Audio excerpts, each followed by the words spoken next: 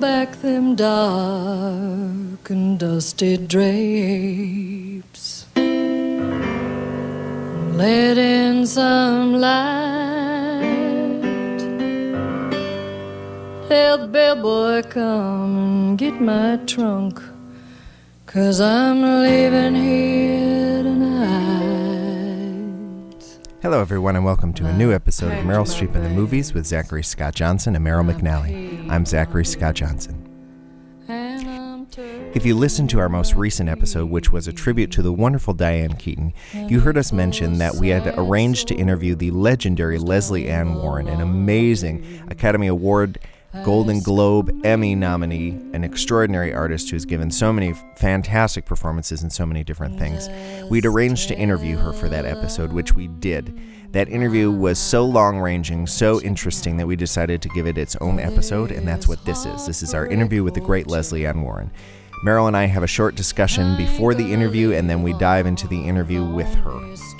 As always, I invite you to check out my YouTube project, The Song a Day Project. It's all one word squished together, The Song a Day Project. It celebrated its 5-year anniversary yesterday. I've been doing a song a day every day for 5 years, so I encourage you to check it out. Please visit Meryl's theater company, which is neverlandtheatercompany.com.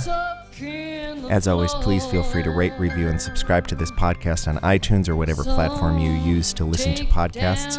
We're nearing 100 reviews for this podcast on iTunes, so help push us over the edge. We really do appreciate all the kind reviews that have come in so far. We're ready to start the show. Give that desk clerk a dime, and you can just tell him that I'm checking out of this Heartbreak Hotel. You can give that sad bell. Okay, everybody, welcome back to another episode of Meryl Streep and the Movies. We're coming at you real fast this time. We're kind of thinking of this as part 2 of the Diane Keaton tribute episode, but we are recording it on another day, so I'm going to ask, how are you, Meryl McNally? I'm good. How are you, Zach? I'm good. So, I kind of made reference in the intro to the last episode, the Diane Keaton episode, that we had the pleasure of speaking to the great Lesley Ann Warren about halfway through that conversation. And you came up with the idea, Meryl, that we should give it its own episode, which I thought was a great idea. Yeah, in our conversation with Lesley, we were talking about, the number of roles available for actresses in that age group, and that, it's very difficult for actresses who are not in sort of the elite group that Meryl Streep is in. And some of them have really fantastic, long and storied careers, Lesley Ann Warren being one of them. And so I really wanted to take some time to put the spotlight on her because she's magnificent, and it made sense with our podcast. Yeah, so, I'm with you. Yeah, we will put the interview after a few minutes of us talking here. We'll put the interview with her up. It was interesting on that topic. That is kind of where we ended up spending a lot of time chatting, was about that subject. And it's one of the probably the only time that there was a moment of kind of interesting, I don't think it was disagreement necessarily, but she kind of corrected me when I said that I felt like things were getting better. And she kind of went, no. And said, it's getting better basically for, I think this is kind of what you were saying too, for a certain percentage of people. But from her perspective, it's kind of the same people getting the same scripts over and over again. And I didn't want to ask her directly if she considered Meryl in that category, but I would imagine that she does. I mean, Oh, yeah. So I would assume so. And I'm sure it's not resentment towards Meryl Streep, of course, because, she also had kind things to say about Meryl Streep. But it is that sort of thing. It's not Meryl's fault. It's the people who aren't writing other material. You know, I mean, it's the lack of overall material. Yeah, and I didn't get that impression at all that she's resentful of it. It's just sort of a fact of the business, and she has. I was very impressed with her just general approach to it. You'll hear in the interview for sure. I'll let everybody listen and decide for themselves, but she's a very classy lady. Yeah, and very articulate, which is no surprise. Very. But yeah, so it was really fun to talk to her. We got to talk really about quite a few of her bigger projects. We didn't reference a few of them. I don't know if we even referenced Clue once, which is maybe my biggest favorite of hers. Clue. Huh? Right, and then we didn't talk about Victor Victoria at all, which is my favorite. Right. Yeah. Yeah. Sweet. And that's part of the reason why I wanted to, do a segment on her as well, where we talk about those films because they are so iconic. Yeah, absolutely. So was Cinderella the first thing you remember seeing her in? No, actually. I think the first thing I remember seeing her in is Victor Victoria. Oh, really? Okay. And, I think the film is 85. It's from the 80s. I saw it when I was pretty young. It's one of my mom's favorites. And then I think it was after that my mom got me Cinderella on VHS. Oh, okay. And I remember loving it, but I have always associated with her with Victor Victoria because she is so funny in that film. Yeah, she's great. She got an Oscar nomination for that movie, well-deserved Oscar nomination for that movie. Yeah, I mean, that's a huge, huge movie in her canon. Yeah, that movie came out in 1982, the same year I was born. Right? Oh, yeah. Yeah. Isn't that crazy? Yeah. It's crazy. Well, and for those of you who aren't super familiar with her, she trained as a ballerina and had her Broadway debut in 110 in the Shade, and then in 1965 got cast in Rodgers and Hammerstein's televised Cinderella, and sort of became a household name. And right after that, she contracted with Disney and did The Happiest Millionaire and I think one other film. And then she kind of branched off from there, and her filmography is very varied. And after talking to her, she does see herself as a character actress, which is definitely reflected in her work. Yeah. The Cinderella. Okay, so I put when we found out that we were going to be able to talk to Lesley Ann Warren, I put something up on my personal Facebook, not the professional one, but my personal one, just saying, we were going to talk to her and ask people what their favorite performances of hers. And it was really varied. There were votes for Victor Victoria, there were votes for Clue, of course, but Cinderella was far and away. Oh, Will and Grace, her perform. She guest starred on Will and Grace a lot. She also was on a show called In Plain Sight, which actually I've been meaning to check out for the longest time. So this is a good incentive for me to finally check it out. She was on. I'm pretty certain that filmed here. Oh, really? In New Mexico? Yeah, I think it's filmed. Yeah, I think it's filmed in Albuquerque. I'm not positive about that. I'll have to look, but I think so.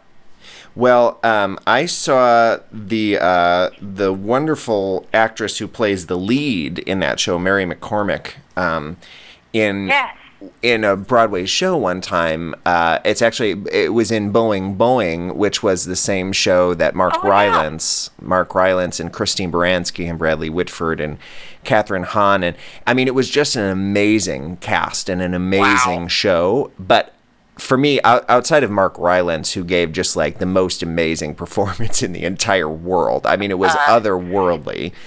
If anyone has a chance to see him in live theater, you should. I've seen him twice. It's transcendent. Yeah, absolutely. But Mary McCormick was the other one who kind of stole the show. She really was strong. So anyway, the reason I'm saying all this is she's the lead in that show, In Plain Sight. And so ever since I saw her in that show, I've been kind of keeping tabs on her career. And In Plain Sight seemed like a really interesting show. So the fact that Leslie Ann Warren is also on it too, and on quite a bit. She's in a number of episodes. She was... Right. I'm looking it up here to see how many that she's in. I don't know if it will tell me or not, but anyway, she's on a lot of that show, so I'm curious to check that one out too. But we kind of got off track, but I was saying that so many different people were talking about, different projects of hers that they were fans of. I mean, this got a lot of responses, and what people were saying about Cinderella was really beautiful, because, I mean, that came out in the late 60s and it was on TV, like you said, but they reran it, every year for 20 some years. I don't think they show it anymore, but for a long time they did. It was like, one of those Christmas, Thanksgiving movies that people watched every year. Oh, yeah. And people from that generation, their attachment to that specific performance, that specific movie it goes on. I mean, still to this day. You know what amazes me is that it wasn't the first televised version of Rodgers and Hammerstein's Cinderella. Right. I was talking to my mom about this. I think it was in '57. They did it with Julie Andrews. Right. And Julie Andrews is obviously iconic in her own right. I mean, wow. But that's not the one that's remembered. And I think that's what I find so interesting. It may have been, I think it was in color, right? The one with Leslie Ann Warren? Yes. Yeah, I think that probably made a difference. But more than anything, there's something about her performance. There's something so charming and innocent and sweet, and I don't know. Yeah, it really sticks with people. Yeah. Also, Ginger Rogers as the queen. Come on. I mean, like, how exciting. Yes. Although, I think that was actually before... Was that before her career was so iconic? No, she had already made all of her films with Fred Astaire. And yeah, I suppose. That was all in the 40s and 50s, yeah. So she was a little bit older by then. And she had been a contract actor in Hollywood for 20 years. It's funny, I'm looking at the cover of it right now, the Cinderella, and Leslie Ann Warren is the fourth billed person in Cinderella. She played Cinderella in Cinderella, and she's the fourth billed person behind Ginger Rogers, Walter Pidgeon, and Celeste Holm, which, if you're going to be fourth billed, they're three great ones to be behind, but still, it's kind of funny. I really wish I had had an opportunity to ask her about Celeste Holm, because I've read so much about Celeste Holm. She seems, and interviews with her, she seems like a really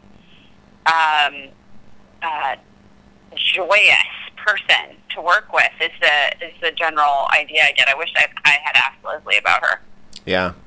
Well, maybe sometime we can have her back. Who knows? I know. I hope so. I hope so. She was really lovely. Yeah. What else pops out to you? Like you said, she did a couple Disney movies after that. And actually, I heard an interview with her where she mentioned that one of the ones, I can't remember which one it is, but she was basically under contract with Disney for a period of time, and she would go back and forth between, filming those movies in Los Angeles, and then she would go do theater in New York. She would kind of bounce back and forth between those two.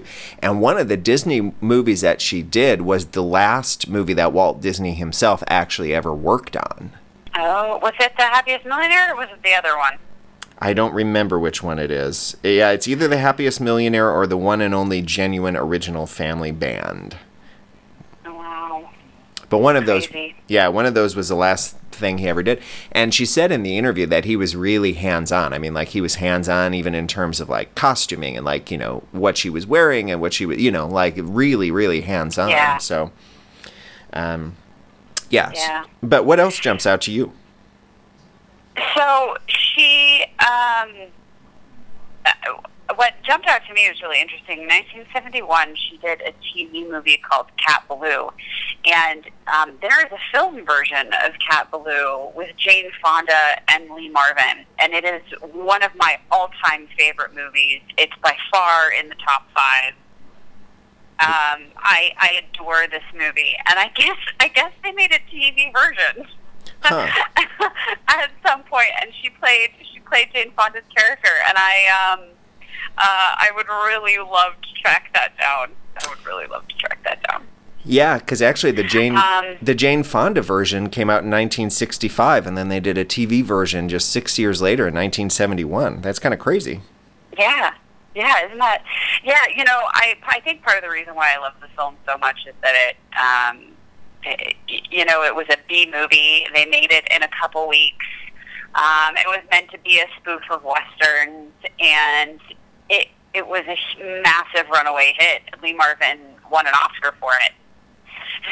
So, I'm not surprised that it ended up they tried to make one for TV as well, because I think it was really popular at the time. But I had no idea. Like doing my research for the interview was when I discovered it. And I'm curious to see it.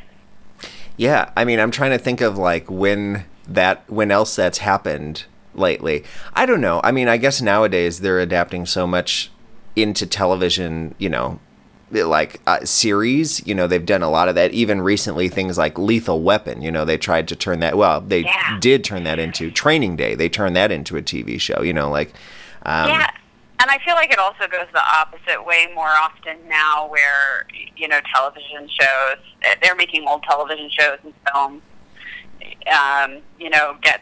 Get Smart, Mission Impossible, Baywatch, Chips. Yeah, exactly. Yeah. Exactly. So, yeah, anything else pop out to you for... I recently watched, it's a 1983 film called A Night in Heaven. She made it, I guess, the year after Victoria. And she plays this college professor, and I think she's supposed to be older. Okay. Leslie Ann Warren is so beautiful that she's sort of playing the bookish college professor, and it's starring the guy. His name is Christopher Atkins. Did you ever see Blue Lagoon with Brooke Shields? No. And Christopher Atkins. No, I've successfully avoided that movie. Okay, so I saw that movie. It was on TV, I think, and Christopher Atkins shows up in films every once in a while, and he is always half naked. It's like a thing. Like, he basically made a career on his abs. And this film is really no different. He's one of her students, and he's failing, and her marriage is kind of in a bad place, and her husband's just lost his job, and she ends up having an affair with her student. It's a really interesting film, though, in that it's set in Florida, and her husband works as an engineer for NASA, and so there's this whole backdrop of like space shuttles, and it's just a very interesting film. It has a very quirky, weird personality to it. I can't really it's on YouTube. You can watch it. Oh, for okay. free. Her performance is really, really lovely in it. It's definitely the highlight. It's the highlight of the film. She basically gives the movie its heart, because Christopher Atkins, he just kind of stands there and looks pretty. But it is a weird little film. It's interesting. Yeah. Huh. Okay. Yeah, she had an I don't know how articulate I was about it. No, that's good. That's kind of a surprise. Although, actually, the ones that I'm kind of drawn to are those like early '80s ones too, because she did actually right in between. We have this interesting run in between Victoria. Then right after that, she did a TV movie called Portrait. Sometimes it's called Portrait of a Showgirl. Sometimes it's called Portrait of a Stripper. It was with. No, I think those are two separate movies. Oh, really? Wait a second. Is this possible? Yeah. I believe you. No, they're two separate movies. Yeah, Portrait of a Stripper is 1979, and then Portrait of a Showgirl is 1982. You're right. And I meant to watch Portrait of a Showgirl because I think it's on Prime. Well, and that one looks really interesting too. It has Rita Moreno, it has Tony Curtis, all sorts of really interesting people in that one. That's another made-for-TV movie. So anyway, she does that, then the one you were talking about, and then she does 2 movies in a row. And actually, I did reference one of these movies with her in our interview. She does 2 movies in a row with Alan Rudolph, who's a really interesting director. And in fact, she did a 3rd movie with him later on, but she did one called Choose Me, and then she did another one called Songwriter, which featured Willie Nelson and Chris Christopherson. So, of course, because I'm a songwriter, I couldn't resist asking her about that movie. And then after that, she does Clue, and, kind of hits the stratosphere between, Victor Victoria just a couple years earlier and Clue. That's a great couple years right there. Oh yeah, and Clue is so wonderful. Yeah, I just rewatched that one in getting ready. And did you? Yeah, it's fun, and that one holds up too. There's something about that movie that, I think it's because of the talent involved, but that movie really does hold up. It doesn't seem like, dated in a lot of ways. Yeah, it's a classic. And then she's just I think what's amazing about her is she just keeps working. Right. And she keeps doing really varied stuff. I think she's smart about her choices. She did a film in 1991 called Life Stinks with Mel Brooks, and that's actually one of the films that sticks out in my waking memory of her. I knew her as Cinderella and from Victor Victoria, and Clue wasn't on my radar until later. I didn't see that when I was super young, and I remember going to see Life Stinks in the movie theater. Oh, really? Yeah, and it was so funny, and I haven't revisited it, and obviously it was 1991, so I was 9 years old, but even my parents still talk about that film because it was just charming and funny, and Yeah, that movie, so that's a Mel Brooks movie, and that's a really interesting movie in Mel Brooks's filmography because it has a different tone. It's very funny, but it's also serious in a lot of points too. It's almost a similar plot in a way to Trading Places, that Eddie Murphy, Dan Aykroyd movie, because it's about a guy betting another guy, like 2 businessmen betting each other that he can live as a homeless person, basically. And it turns out to be, not what he intended, basically. And so there's some real genuine moments in that movie too. And for Mel Brooks, it had a more serious tone than a lot of his slapstick movies. Yeah, absolutely. And I want to revisit it. Because it's been a while since I've seen it, but I do too. Yeah, it had real heart. And most of her work does. I think that's what's so interesting about her is I think wherever she goes, whatever she does, there is just real. The only way I know how to put it is there's real heart in her work. Yeah. Oh, absolutely. I'm looking at. Yeah, me too. She's in so much. I love that she had an uncredited turn in teaching Mrs. Dingle. Right. Yeah, it's been a long time since I saw that one too. The Limey is another one that I would give a recommendation to. That's one that it's not gotten a lot of attention over the years, but at the time I think was relatively well received. It's really an interesting movie for sure. There's all sorts of stuff. I watched Secretary. We should talk about Secretary too, because that's another pretty big one. I adore that film. It's so bizarre and just truly funny, but in the darkest way. And her performance as it would have been so easy. So the Secretary stars Maggie Gyllenhaal and James Spader, and Maggie Gyllenhaal has just been released from a mental facility for self-harming. And she kind of helped her get a job, and she gets a job at James Spader's law office. And It's about two odd souls who find each other for sure. But Leslie Ann Warren's turn as her mother, it could have easily been caricatured or two-dimensional, and it's so tender. She's, as a mother, she's not always on the money, and obviously doesn't understand her daughter very well, but she clearly cares for her so much. Right. Great.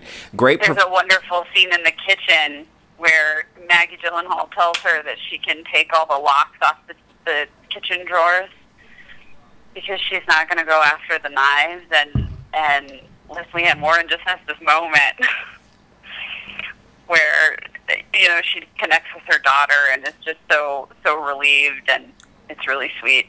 Yeah, great performance. That movie was really. See, now, again, I feel like we spend a lot of time talking about like how independent movies have really changed the landscape of like the current, I don't know, I feel like we talk about this a lot, where like a lot of the movies that are being made today are not necessarily, like, it seems like there's two different kinds of movies being made. There are these big action, comic book superhero movies that are intended to like get giant audiences, and then there are these smaller movies sometimes that don't even come out to the theater anymore, but that's not even a thing anymore. Like, that used to be a sign of like, this is a bad movie, and now that's not at all what that means. It's just that there's different ways of seeing stuff now. And so Secretary came along at a point that those movies weren't being made, by and large. Every once in a while you'd get a movie like Secretary, but not very often. And it was really a groundbreaking movie. And I don't like that term because I think that it's overused, but I think it really was. Yeah. I think it's a movie that kind of changed things and we're still kind of on the path that it helped forge. It wasn't the only one, and it probably wasn't even the first one that kind of started it down that route, but I think it had a part in that. Well, and it's so strong and it's so distinctive. I think it takes that place of it. It's sort of representative of all of those films being made at that time, but it made a large impact. I mean, I can remember. We were in college at the time, and it was hugely popular. Right.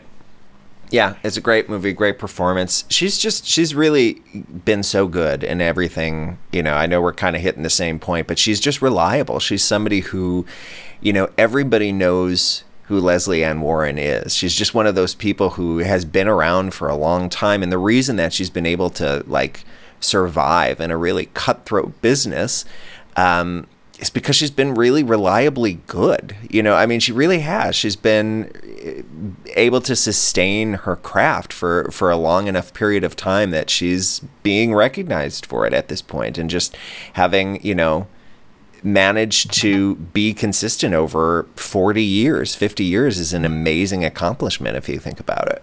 Yeah, and she studied with Lee Strasberg at the Actors Studio in New York, sort of at the beginning of her career, and with her stage work, there's something about actors trained in theater. They truly are working actors, and they often have that consistency and longevity that she has.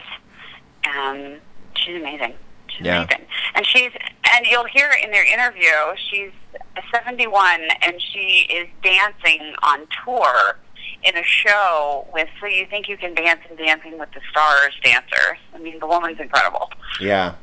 I wanted to ask her more about her dancing and her singing, actually, because, it's she's obviously known for it and because of movies like Cinderella and Victor Victoria, but I was curious to, know how much she maintains her singing and dancing and how much she's doing on her, like, if you look her up on Wikipedia, it doesn't just say, Leslie Ann Warren is an actress. It says Leslie Ann Warren is a singer, dancer, actress. She's very well known for all of these things.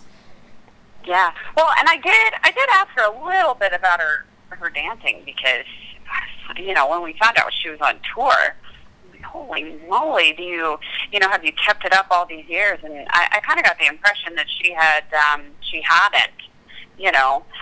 So much of it is ingrained when you train that hard for so long when you're young, that she has been very careful to, condition herself and get back into dancing shape Yeah. in a way that she won't hurt herself. But yeah, I mean, yeah, she's incredible. Yeah. Well, next time I go to I would love to see the show. I dug around for it, and it's mostly over. I think there's two more. There's two more shows, one in Florida and one in, I think, somewhere in New York. Oh. Well, that's a bummer, but, you know, sometimes those things, you know, it's maybe the end of the first run, and maybe they'll go out and do it again or something. But there's always something else. Yeah. You know, she'll do something else for sure. Next time I go to L.A., I'm going to see if she'll do a song with me for the Song a Day project, because, you know. That'd be amazing. Yeah. We'll see what she says to that. But it was so much fun to talk to her. I'm so glad we had the opportunity. Yeah, she's great, and she was really generous with her time, really generous with her. I felt like she was really open in a way, and maybe it's just because you know, she's been around for long enough that like she just is comfortable talking about things and how her career has taken her and her perspective on it. But yeah, I think she's somebody who should be viewed as one of our, you know, like one of our great performers. Yes.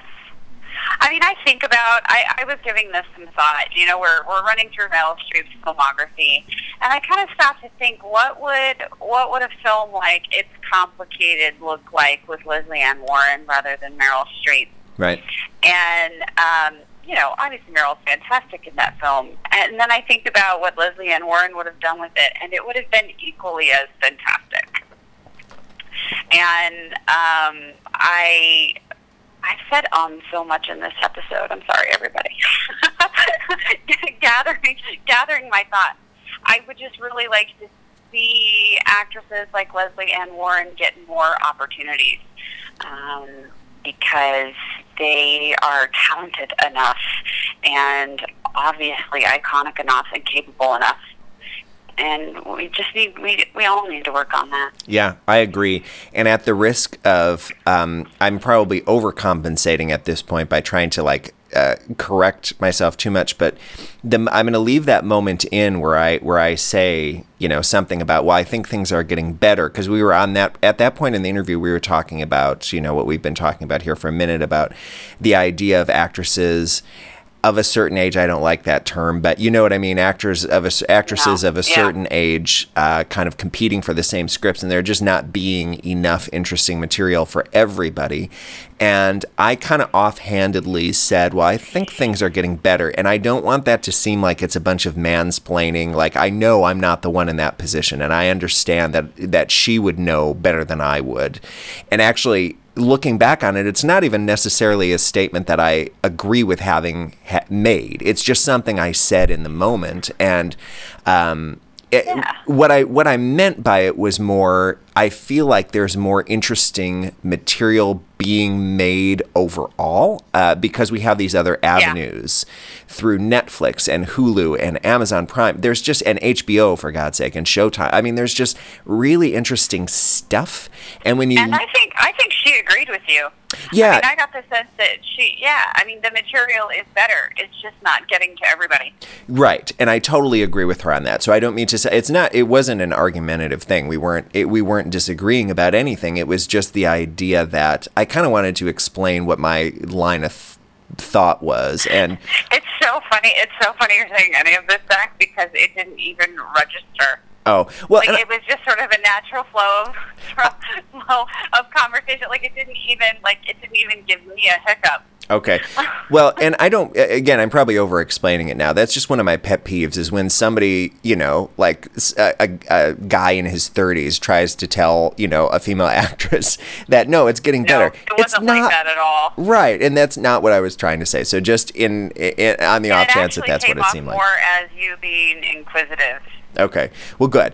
You being inquisitive about it. Like, I feel like this is getting better. Would you agree? Kind of thing. Yeah. And then, you know, she gave her opinion on. Yeah. Well, good. So I did explaining. Yeah. I didn't get even a whiff of it. Well, I don't think you're capable of it, Zach. Well, I try to be thoughtful about it, because that's a pet peeve of mine, and that's just something that I understand and acknowledge that I'm the last person who should be talking about that. So that's not something I'm interested in doing. So it is what it is. I think we can maybe roll the interview at this point. What do you think? Yeah, Okay. I think so. So thank you, Leslie Ann Warren, so much for this. We're going to let this interview take us out. And next time we're going to be back with the Homesman. We really are going to do an episode on the Homesman. Yes, it's going to happen, I swear. This is like 3 episodes in a row now that we've been saying, it'll be the next one, but it really will be the next one. So we're looking forward to it, and we're hoping that we can be a little bit more consistent coming forward. This is the end of summertime, which we knew for both of us was going to be a busy time. We're hoping that this fall we'll be able to get back to doing episodes every week, or at the very least every other week. We know we've been a little bit sporadic, so we appreciate everybody's patience. And if you want to get in touch with us, MerylStreetPodcast@gmail.com is a great way to get in touch. I always send those emails on to Meryl too, so she's reading them. And yes, and thank you so much to our listeners who have reviewed us on iTunes and are listening every week and enjoying the show. And we had one review who asked me if my real name was actually Meryl. It is in fact Meryl. Oh, really?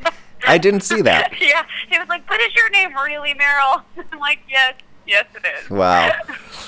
Well, yes, I always knew your name was Meryl. That's how we met. So that's funny that somebody would ask that. Yeah, it would be interesting to know where our listeners are too. So, if you send us an email, just let us know where you're writing from, because we like the idea of maybe at some point doing a live show somewhere, and would love to know where our listeners are. So that would be fun. Yeah, that would be helpful. So cool. We're gonna roll the interview now, and we'll talk to everybody next time. Hi, this is Leslie Ann. Hi, Leslie Ann. This is Zach Johnson. How are you? Hi, how are you? I'm good. How are you? I'm good. Good. Thank you so much for taking the time to do this. I appreciate it. I have my co-host of the podcast here on the other line. I think I'm going to see if I can merge these calls. Meryl, are you there? I am. Okay, Meryl, meet Leslie Ann Warren. Leslie Ann Warren, meet my co-host, Meryl McNally. Hi, Leslie. Hello. How are you? Hi. I'm good. Thank you. Well, thank you so much for talking to us today. Oh, sure. Absolutely. So the show that we do a podcast that's called Meryl Streep in the Movies. Meryl and I, see, there's 2 Meryl, so it's always confusing to talk about. But my friend Meryl, we met when we were in college, and because her name is Meryl, we bonded over the actress Meryl Streep. And so we've been doing this project where we've been going through Meryl Streep's movies, and one at a time, and then talking about them. And every once in a while, we've been doing episodes where we focus on somebody's entire filmography in one episode. And so the episode that we're doing right now is on Diane Keaton, who you worked with in the 70s on a really interesting movie. Well, it was Harry and Walter Godin. And we both watched the movie, and we both enjoyed it very much. What was your experience like on that movie? I had a great time on that movie. First of all, it was so much fun to play such a sort of heightened character, and I love doing period films. And then to be able to do a bad opera singer or a mediocre opera singer at that right. was just so much fun and so creative. And I was working at Joe Layton did the musical sequences, and I'd worked with him twice before. I did 2 Broadway shows with him. He was the director choreographer of the Broadway shows, and in this he directed the musical sequences. So it was like old home week for me to be working with Joe, and those actors were sensational. Yeah. I also knew Mark Rydell from the Actors Studio, and so it was really just an amazing cast, an amazing creative and challenging experience. Fun. Yeah, it worked too. I mean, it's a really well put together movie. It really works. It's a fun movie. As somebody who is a really good singer and a really good dancer, is it hard to play a role in which you're kind of not your audience sees you, and a percentage of them who don't know maybe that you are a great singer might think that that's you singing up there, like, you doing your best. Is that hard to justify? Yeah. No, it's interesting. I'd done so much prior to doing that. I'd done a couple of Broadway shows, and I had done Cinderella, and there were so many projects that I had done where I was actually singing in my real voice that it was really fun for me. It was really fun to play this sort of delusional, slightly narcissistic, opera singer who thinks that she's really delivering, but obviously is not. I loved it. I mean, I actually enjoyed doing it. Good. What is it like to do a farce like that on film rather than on stage, where you're doing take after take? What was it more challenging? It was. In many ways, it gives you more options to be more experimental. To try things that you may not have the luxury of trying when you're doing a play or a musical on stage. Things are usually set, and even though you grow with each performance, you stay within the structure of what has been established. With film and comedy, especially farcical comedy like this was, or heightened comedy, you really, you get, with each take, you can really go farther and try things that you make, knowing that they'll either use it or they won't. So it's not like it's in stone. Right. That's interesting. Yeah. And it seems like everybody was having so much fun. Oh my God, I think that's really true.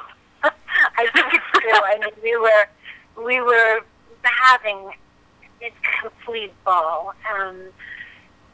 So it made it great for us, and maybe more difficult for Mark Rydell, who was trying to, herd cats. It was just, we were so enjoying each other's work. And it had that sort of, that almost, I don't want to say slapstick, because it wasn't slapstick, but that kind of old-fashioned sort of, tempo and rhythm and, comedically. And it was, I just loved doing it. It was great.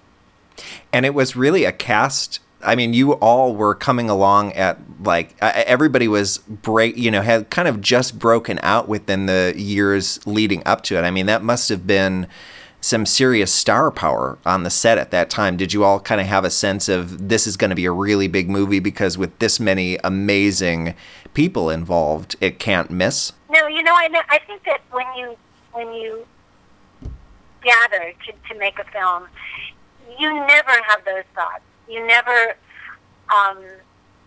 you are excited to be in the company of people that you admire and respect, and you're excited to work with them if you haven't worked with them before. And Michael Caine, I think, was, the most legendary on the set. So for me, it was just thrilling to be able to be his girlfriend. Right.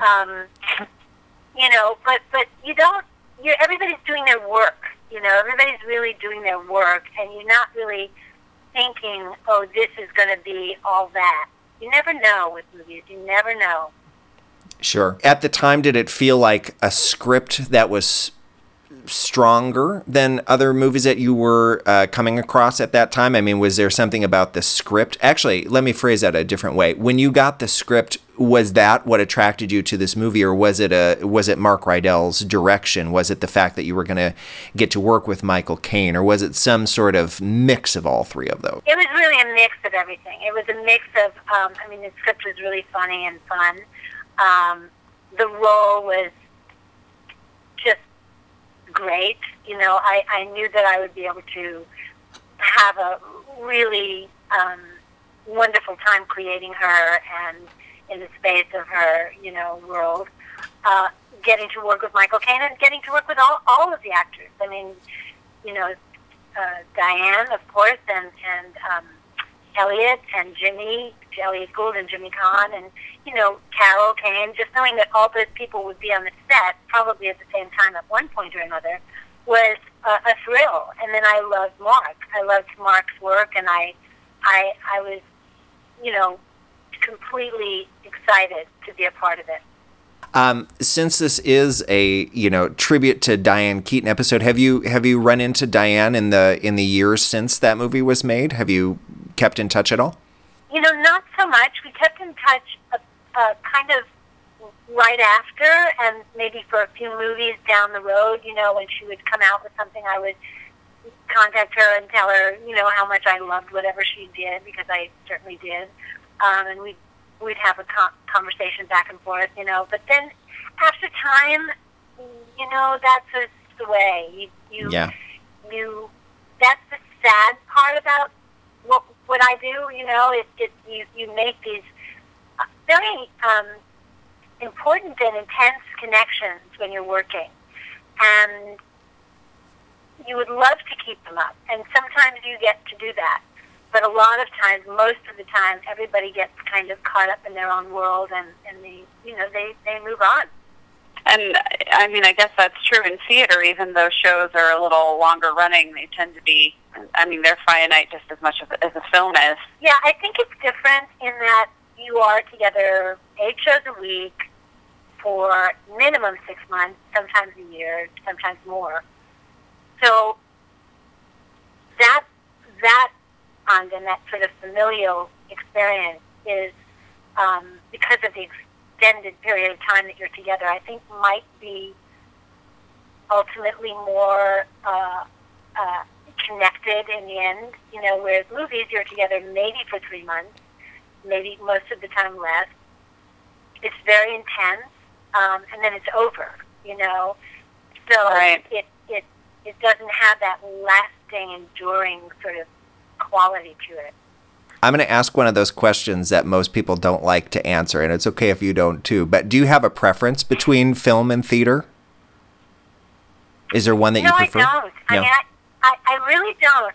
People, because I've done every theater, film, and television, and have been lucky enough to do it all, people do ask that, but the truth is, I don't. And I think what I love about my particular career is that I've gotten to do everything, all of those genres or venues, and I get to continue to do that. I did a play at the Mark Taper, at the Geffen about 4 years ago, and then I've just done a movie, and then I did a television show, and then I've been touring with this show, not constantly, but periodically, that's all dancing and singing, which is where I started, and I love it.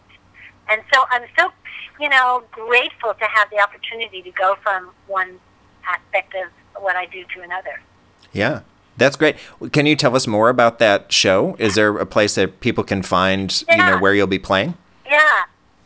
Yes, it's called Dance to the Movies, and it's some dancers from Dancing with the Stars, and So You Think You Can Dance, and several singers from American Idol, and it's an honoring or celebration of movie musicals, and me. Interesting. And I don't mean how wonderful that's part of it. So we've been playing in all these performing arts centers around the country, and Tony Bennett will come in before us, and Bernadette Peters is coming in after us. It's a world I've never been in, but it's been so much fun. And the last theater we played was in Ontario, Canada, and it was to 4,000 people. Oh wow! So it was wow. It's been, and sometimes it's really 900 people, depending on the size of the performing arts center.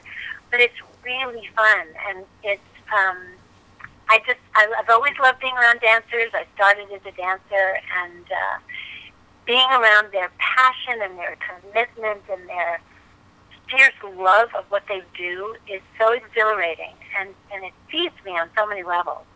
Have you kept up your dance over the years? I know you're doing this show, but had you spent some time away from it before you came back to it, or have you sort of kept it up all along? No, I don't keep up dancing per se, but I did a show in New York about 10 and a half years ago. It was called Dream on Broadway, and it was all dancing and singing again. It was all Johnny Mercer's music from the 20s to the 60s.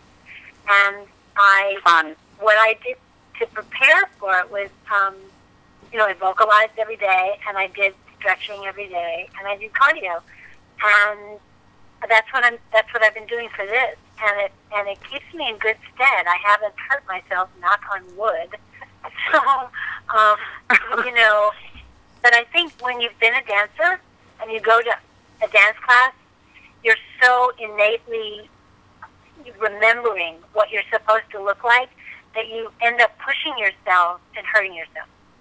So this is how I prepare.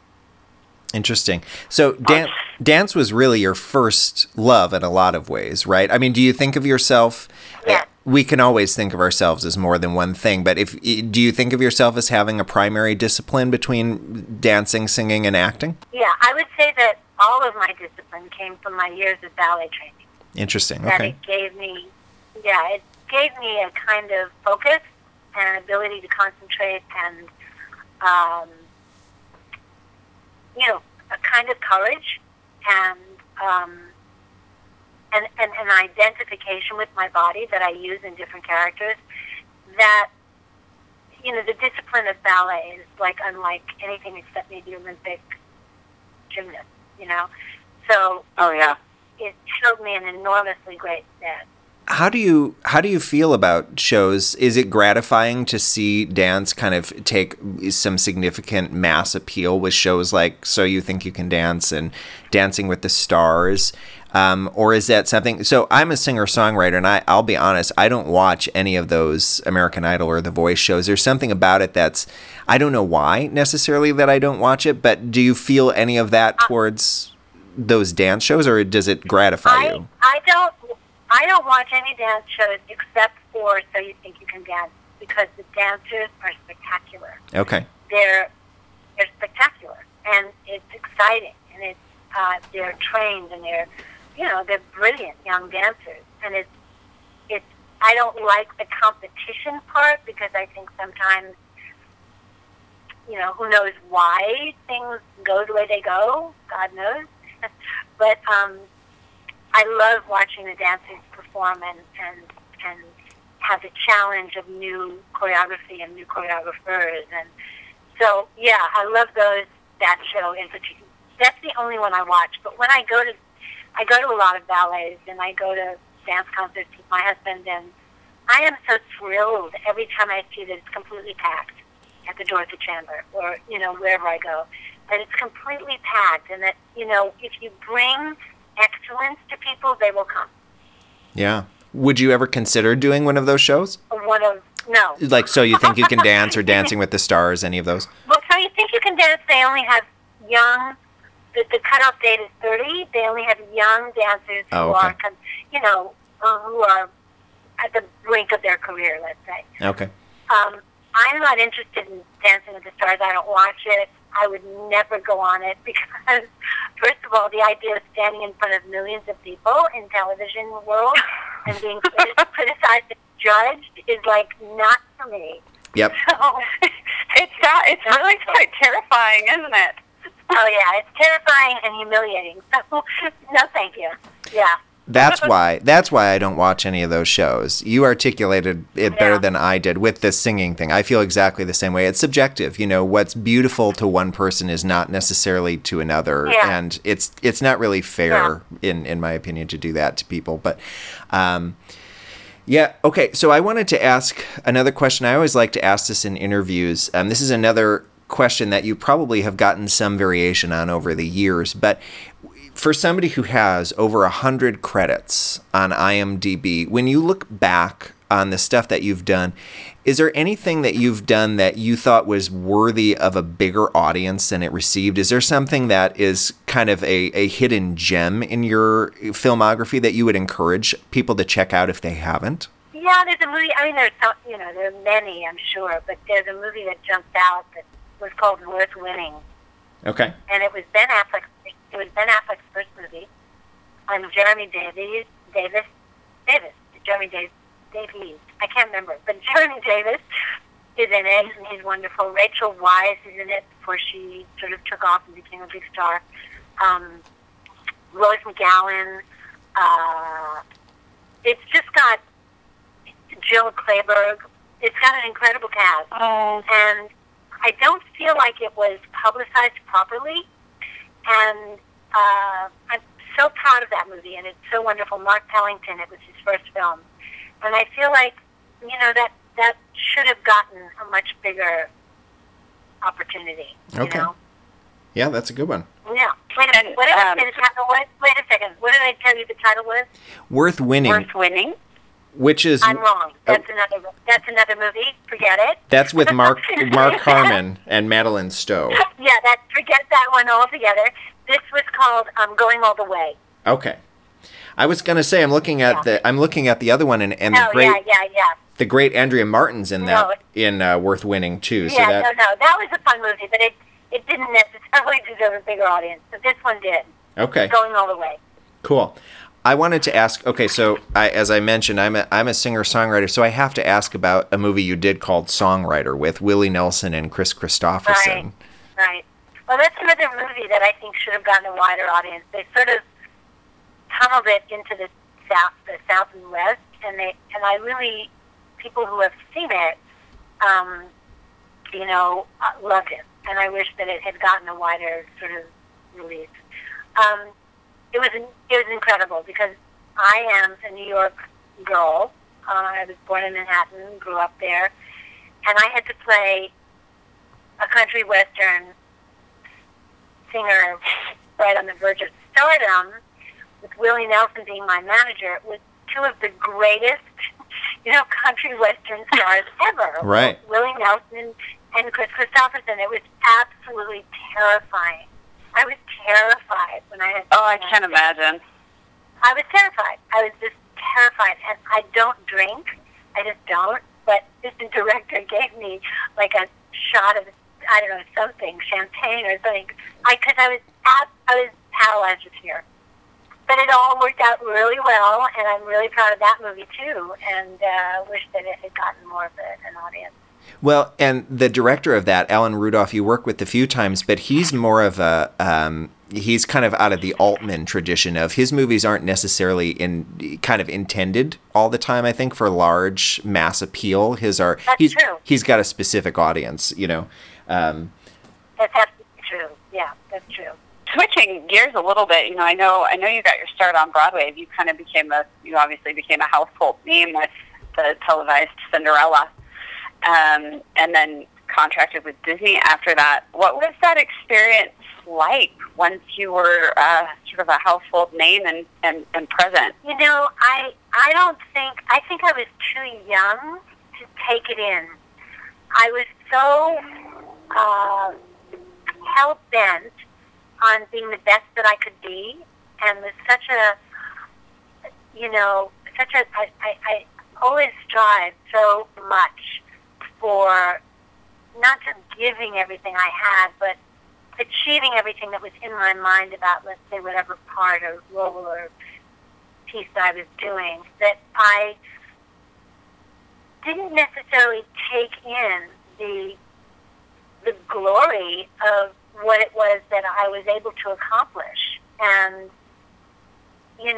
so I was this very, very serious, little young artist that just was so dedicated to illuminating whatever I could with whatever I was given the opportunity to do. Did the focus on accomplishing what you set out to accomplish kind of help you through that transition? With working with Disney and fame and all of that. In some ways, did it help you? I never felt famous. At that time, I felt I just it's hard to articulate, but I felt I just was so driven to be the best that I could be, that it was just the next day getting up and going to set, and just with every cell in my being trying to do that. So I never felt, even at my own premiere for Disney, for The Happiest Millionaire, which was a gigantic affair. They took over Hollywood Boulevard, and you know, Fred Astaire was there, and all these luminaries, and Wow. you know, Fred Astaire said that to Army Archer that I was the best young dancer in Hollywood, and you know, Wow. I never fully was able to take in. Of course, now I do, and now I look Right. back and think, oh God, Leslie, you know. But I was too, you know, I had my head down. I just kept working so hard, and yeah, that's just who I was. That's just how I was, you know. Yeah, and I think that's probably common as well. I think when you start that young, it is. You know, when Right. you're older, you have more. You know, you have the maturity of knowing what's important, and you know how to take a breath and let yourself be acknowledged and all of that. But when you're really young and you start as young as I did, and you know, when I started at 6 in ballet, you know, it's like I was just. Actually, I've actually talked to a girlfriend of mine who was the original star of True Grit with John Wayne. Oh, okay. Yes. Kim Darby. Yeah, Yes. she and I, we've remained friends, and we started together, and we, you know, and we had our baby the same year and all of that, and you know, we talk about how when you start that young, and you do have stardom that young, you are not able to mature emotionally in the way that people who are not inundated with that kind of extreme acknowledgement and expectation. You don't mature until much later, and you miss out on a lot of the good parts, you know? It's got to just be so intense for somebody that young to have that much, not just attention, but pressure to succeed, I imagine, yes? Yeah. That's the big aspect that people don't admit, or maybe they do realize, you know, the Judy Garland sort of story, but the expectation that it's on you when you're starring in something at that age, you feel it. You feel the enormous responsibility of having to pull this thing off. And, you know, you're young. You're young. You're not formed yet. So, you know, that's why a lot of actors who start that young go off the rails, because it's a tricky, you know, it's a tricky tightrope to walk. I wanted to, one of the things that I'm kind of dying to know, because again, you are somebody who has really over the years worked with pretty much everybody, and I know this is not meant to be an exclusive list. I know sometimes people don't like to answer this question because they don't want to feel like they're leaving anybody out. But is there anybody either on the performing side or the directing side or the writing side that you haven't worked with in your career that you would be particularly excited to work with? Oh my God, so many.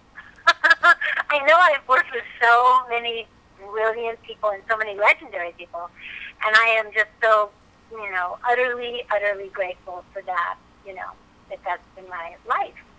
But there are many, many people that I'm dying to work with, you know, in all areas, directing, acting, you know, there are too many to really itemize. Okay, fair enough. You know? I know it's hard. It's hard to know where to begin rather than, I get that. I just ran into Miguel Ortega the other night. Oh, okay. Who, I don't know if you're familiar with, but I would love to work with him. You know, the man that just directed, I just saw it the other night, about the young patty cakes. Oh, yeah. I love that movie, and I would love to work with it. You know, there are so many younger, you know, talented, fabulously talented people that I would love to work with. Yeah. Well, we host a Meryl Streep podcast. What about Meryl Streep? Oh, of course. Are you kidding? I found Meryl Streep. She's the one. I have had the opportunity to have a few instances where our paths have crossed, and I've so gotten to tell her what a brilliant actress she is, and how much I admire her. So yes, of course. I was listening to your interview on the Ileana Douglas podcast, which I think is called "I Blame Dennis Hopper," and you guys were actually, it was Ileana, it wasn't you, but was talking about the idea of women above the age of 40 in Hollywood not being given the same opportunities, and Ileana said somebody should just run Susan Sarandon over at this point so that somebody else gets a shot. But do you find that the kinds of offers that are coming your way are interesting to you at this point? Do you feel like it's getting better over the last maybe 10 years? It feels like it's maybe getting better, but I don't know if that's true or not. From your perspective, what do you think? No. I don't think that's true. I mean, I am still very grateful and very lucky that I do get, like this movie I just finished, that I do get some things that come my way that are wonderful to work on and challenging and creative and exciting. But for the most part, not so much. I mean, there's a smaller group, there's a smaller world for women my age or around my age, and there's a very small group of women that continually get those roles. So that's the truth. And there are many, many actresses in my age range that are wonderful. It's very hard. And it's, I think because as you get older as a woman, they don't, for the most part, they are not writing roles for, complex, complicated women that are older. And if they do go to a small handful of women. It seems to be improving in the television arena quite a bit for women. Are you looking at television projects as well? Yes, I just finished. I think I mentioned I just finished an episode on the television show, but it was very dramatic and very emotional and wonderfully, wonderful. And I mean, I'm looking, and I get excited by some things. And as I said, there's so many wonderful actresses in this age range, and not an exorbitant amount of roles, so it's tricky, it's difficult. But I have been so lucky that I continue to get, that gem, and, that sort of continues, and I'm very, I'm really grateful for that. It's also your ability to consistently, make the material work too. I mean, sometimes when you're working as kind of varied projects as you are, the consistency that you're able to bring to those roles helps an awful lot too, and continually kind of bringing you more work. Well, thank you, and I believe that too, and I am, and I appreciate you saying that. Yeah. Yeah, in that vein, your filmography is so wonderfully varied compared to some actresses. And is that a goal of yours when you pick projects? I'm sure you enjoy and are more fulfilled as an actress to have varied roles. But does that go into your selection process when you're looking at a project, what you did before? It does, except it doesn't in terms of, I have a plan. But the reason that I became an actress was to embody many different kinds of women and in many different situations, and try to illuminate their human condition and whatever it is they're going through, even if it's comedic, whatever it is.